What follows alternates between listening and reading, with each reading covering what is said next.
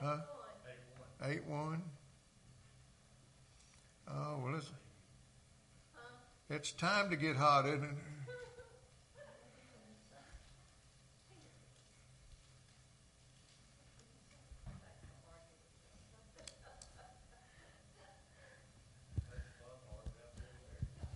Daniel chapter 1, verse 17.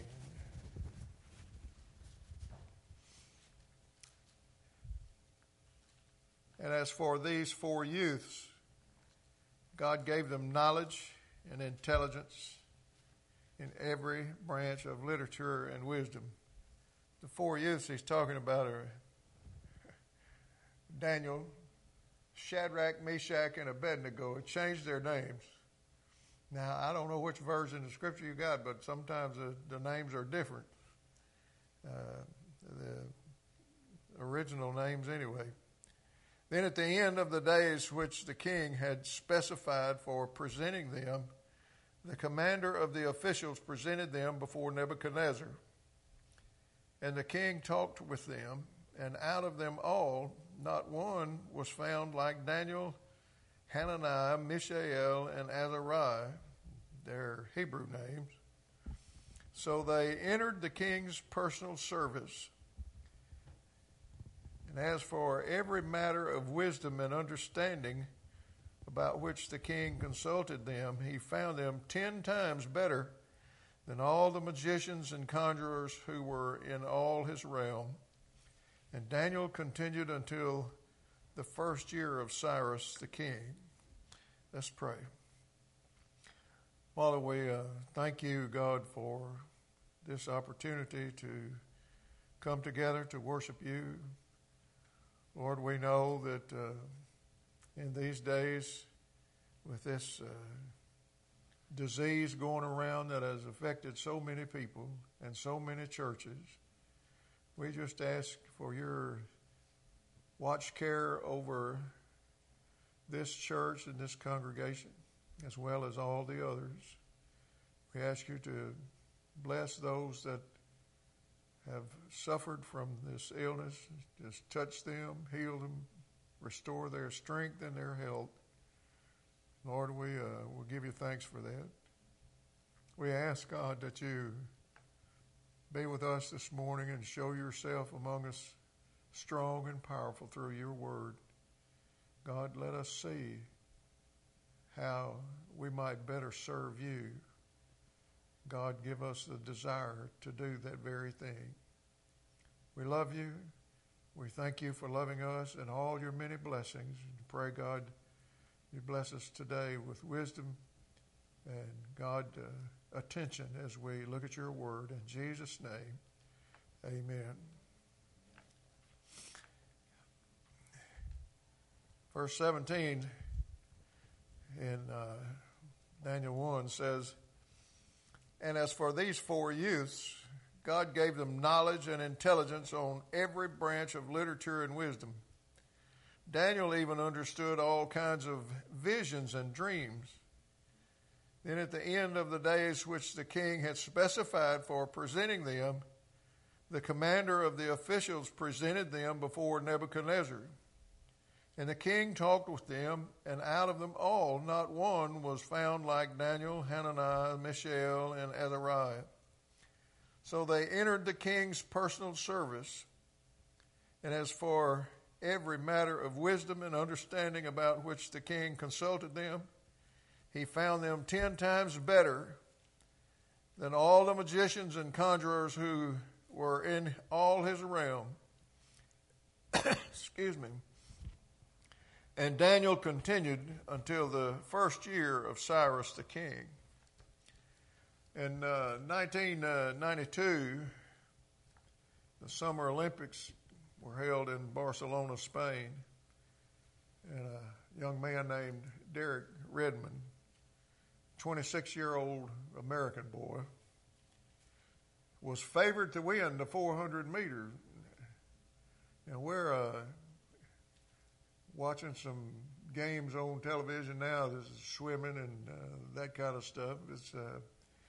We know that they have different types of events and things like that. But this Derek was in the 400-meter sprint, really. I can't imagine. I wouldn't do good running 400 meters myself. Period. Walking 400 meters I might make, but on these Olympic tracks, 400 meters is just one time around. It's a pretty good little sprint, and Derek fell down with a torn hamstring. Now, most of y'all are familiar with that. That's the big muscle in the back of your leg that runs from your hip down to your knee, or thereabouts. And he down on the track and alone, all his hopes and dreams were dashed, shall we say. He struggled to his feet and began to hop on one leg toward the finish line. Determined little rascal, wasn't he? Suddenly, rushing through the crowd and security, a man rushed to his side. Taking Redmond's arm and placing it around his own shoulder, he helped Redmond finish strongly. The man was Redmond's father, Derek. It's a touching story, I would imagine. I don't remember seeing that, but I would imagine that it was a very heart-wrenching thing to watch.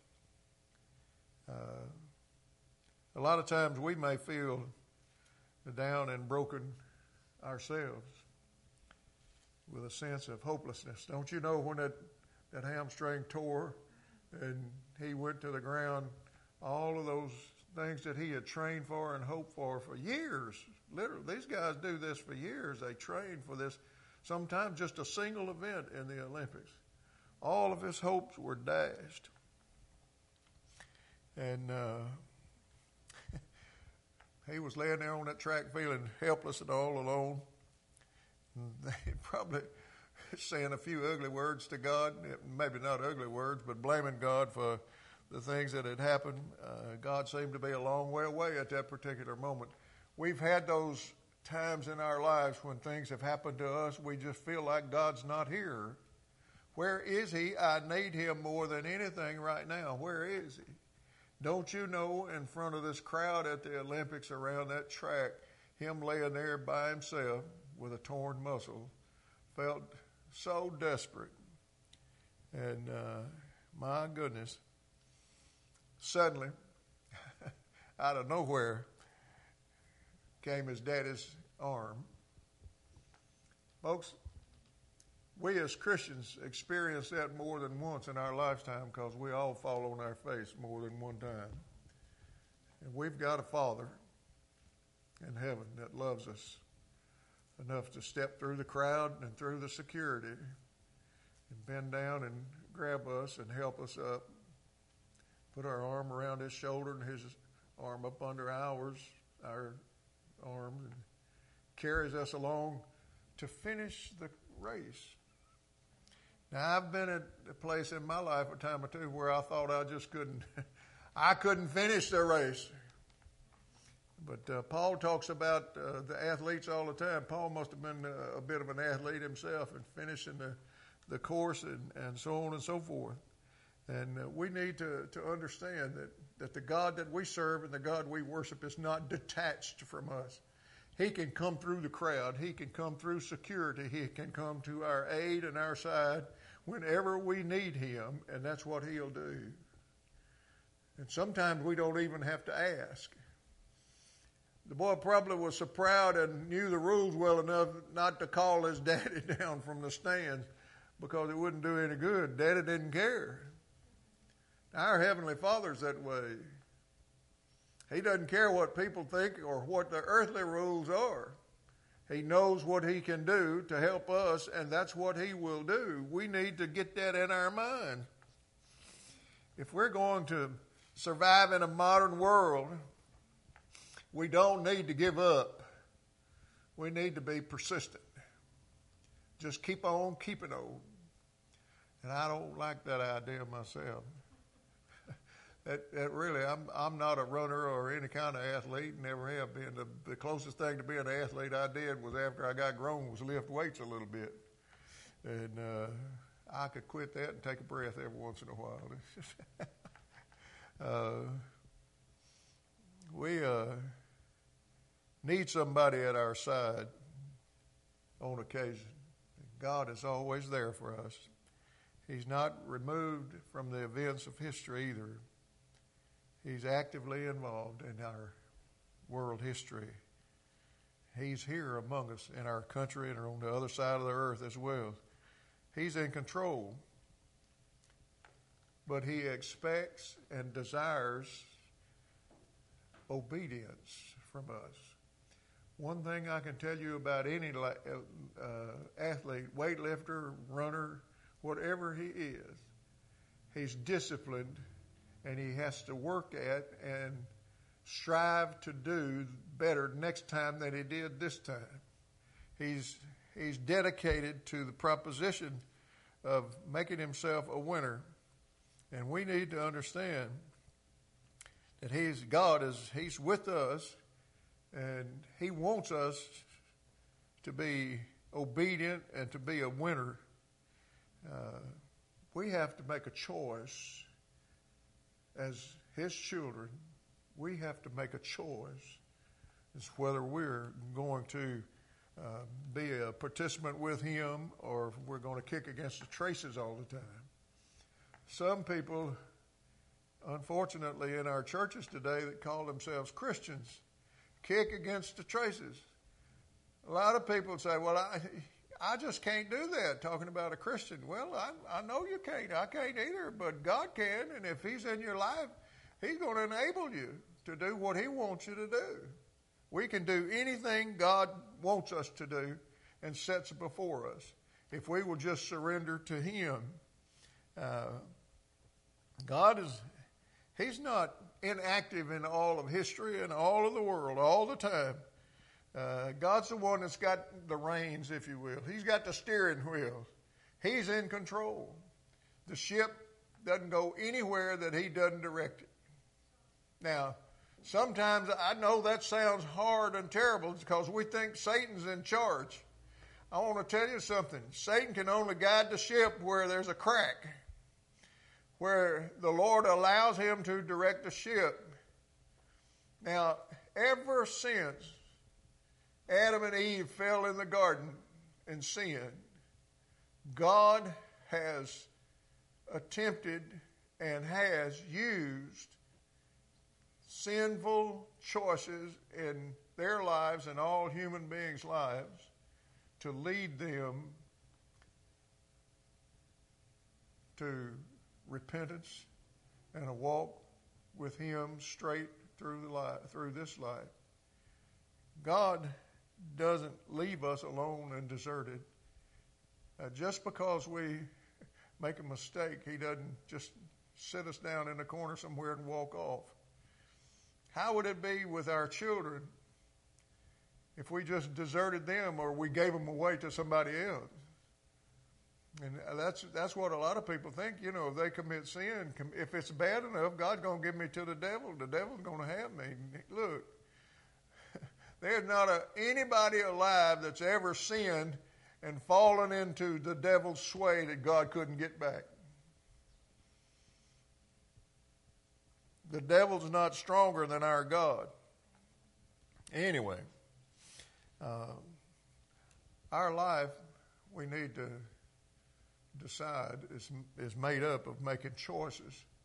We choose between the devil and God every day that we live. Daniel, for the most part, made the right choices. And because he did, God gave him protection and wisdom and influence.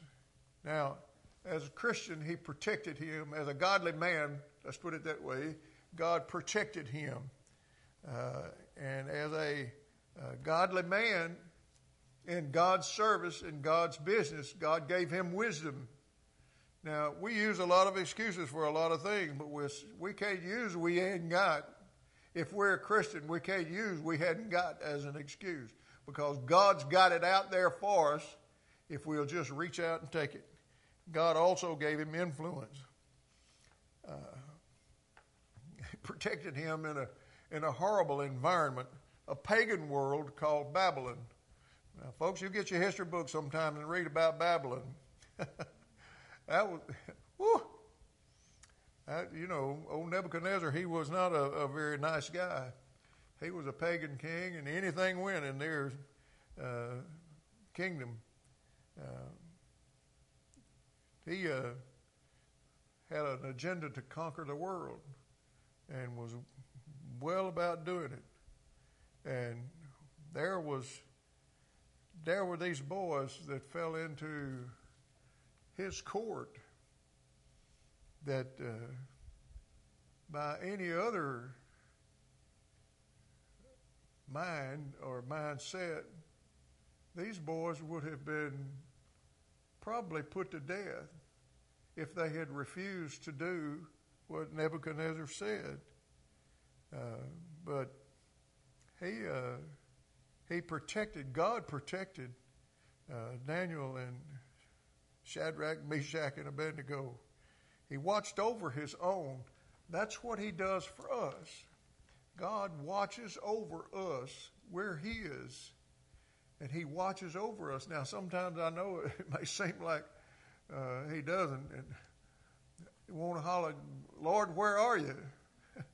I need you right now. Where are you? And sometimes we have to wait a minute or something like that.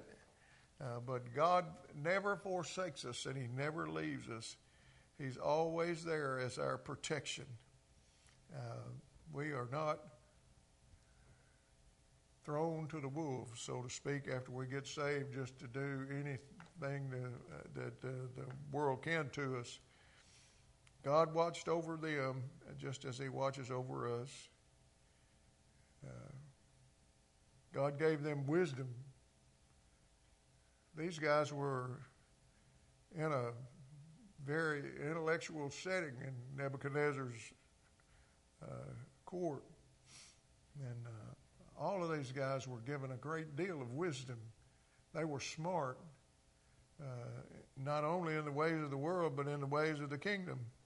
And Daniel even had dreams. You remember in Scripture, if you've read about Daniel, Daniel had dreams and visions when he was awake, dreams when he was asleep. I don't know if I've had any visions, but sometimes I've had dreams that woke me up. But Daniel was a wise man, and he applied himself to being of service to the king. He applied himself to do all of the things that would make him better and a wiser man. Daniel prepared himself to be a servant, first of all, to God. Look, in the world today in which we live, if we make up our mind to begin with that we're going to be servants of God, and we're not going to do anything else, but we'll be servants of everybody else if it falls in the parameters of being servant to God. If we would learn to do that, we'd be a lot better off. I don't care if you're a good person and your employer likes you, or I'll just use that for an example, and you have a Christmas party with a lot of drinking and rebel rousing and carrying on, and you don't take part in that, your boss asks you why, tell it. Well, I'm a Christian, I just don't do all those things. It's one thing to associate, be there when all that's going on. It's another thing to participate. People, you may not know it, appreciate you and your conviction if you do not participate. Just because you're there and everybody else is doing it doesn't mean you should get involved and do it. We don't want our children to do that. How many times have you told your children, just because everybody else is doing it doesn't mean you do it? How many times? Over and over and over again. How many times does God have to tell us, just because the world's doing it doesn't mean you do it. We might not like to hear that, but that's a loving, faithful daddy telling us that is what that is. Daniel applied himself to being what God wanted him to be, and he prepared himself through study and work, and God blessed him in his efforts, even in captivity, even being a prisoner, if you will. And the Scripture says, as far as their wisdom was concerned, they were 10 times better. 10 times better than the best of all of those that were their peers working in the court of Nebuchadnezzar. God raised up their peers. God raised them above their peers and caused them to be great in their influence. He did give them that influence too. They were chosen by the king personally to be members of his court and advisors to him. Now, keep in mind, all of these people that they captured from these other places, they brought to Babylon, and they sent them to school and tried to educate them and train them up so they would be fitting to serve in the king's court. And before they got to go to the king's court and serve, the king got to interview them. Can you imagine that? It'd be like going to the president for the interview, see if you could go to work, in his cabinet. And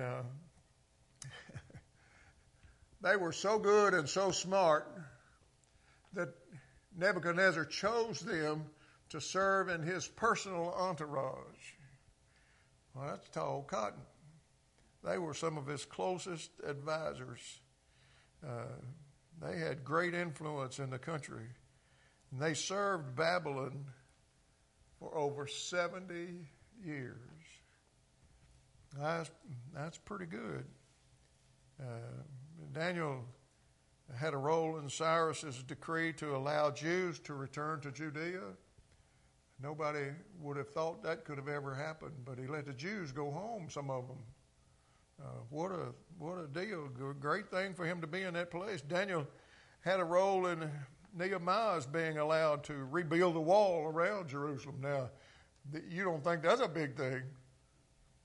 Rebuilding defenses anywhere to that size and strength was something else. Daniel had a role in Ezra's going back to Jerusalem to reestablish the book of the law. Hey, not only did we build a physical concrete wall that we could see and touch, but we built a spiritual wall around God's people. We reestablished God's law in the land.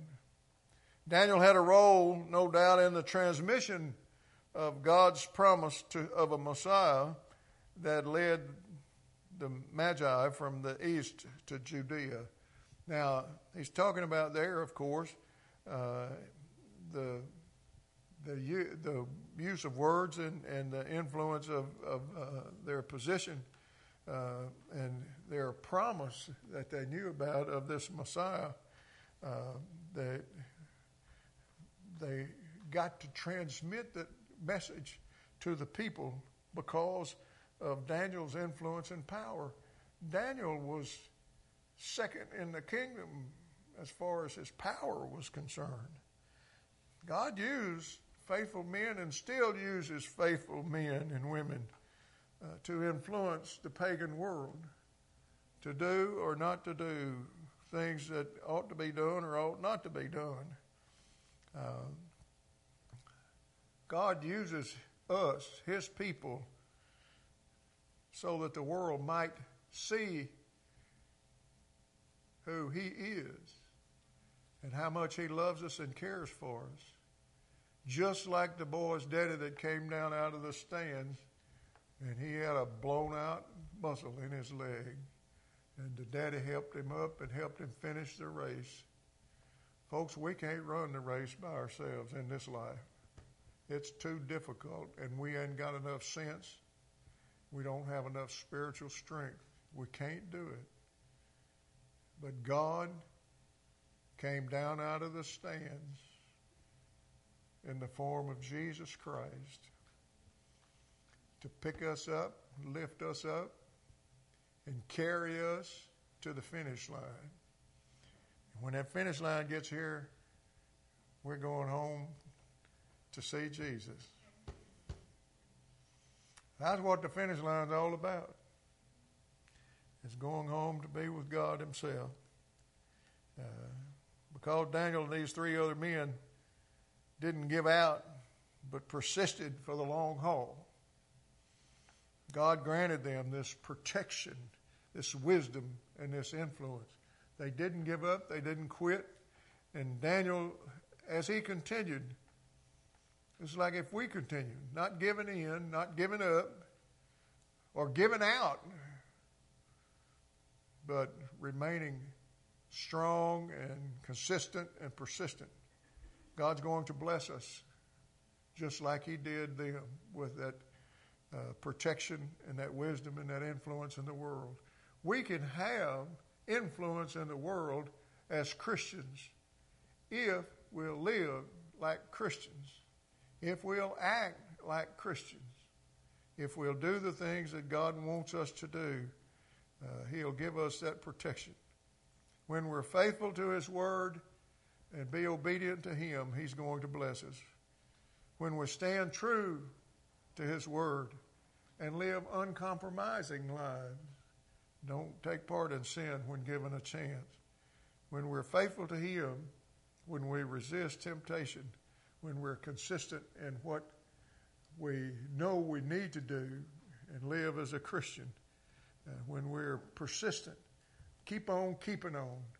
Don't just do a 100-yard dash and go to the barn. Look, we're in this for the marathon. Now, look at me. I'm a fat boy and never liked to run. They were doing good in high school to get me to do 100 yards. That was the best that I could turn out. When we did our PTs, physical therapy, when we did our physical test, all of us at one point in time back in my day had to do a group of tests. We had to run 600 yards, we had to run 100-yard dash, and we had to do so many sit-ups, so many push-ups, and all that kind of stuff. See how many we could do. And they recorded that from one term to the next. And every term it seemed like we had to do these things. Well, look, when we're faithful to God, we're going to be good at this stuff. We'll be able to do those things that God wants us to do because we're accustomed to working for him from one age to the next if we want to survive in a modern world. And this is a modern-day Babylon today, in case you hadn't looked around. And you want God's protection. You want his wisdom. You want to have the influence that men of old had. Well, give up the things of the world and reach out and take Jesus by the hand and follow him and live for him. Be persistent in our walk with God, and we can have these many blessings. The question is, church, preacher, how well are we doing? How well are we doing? Let's stand together and have a word of prayer.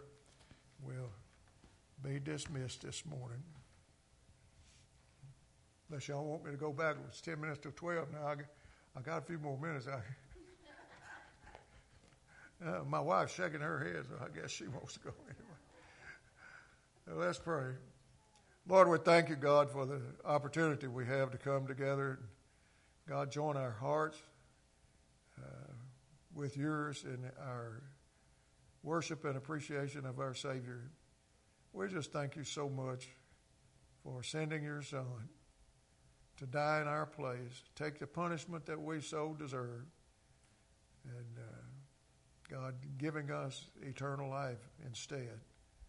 We thank you for loving us that much. And we pray, God, that as we'd give our lives to you, that you would give us the influence over others, and that you would protect us and keep us safe as we lived for you. God, we just pray your blessings on this church and all of our members. God, lift us up and make us a strong light in this community for you. We'll give you the glory for all of that. In Jesus' name, amen.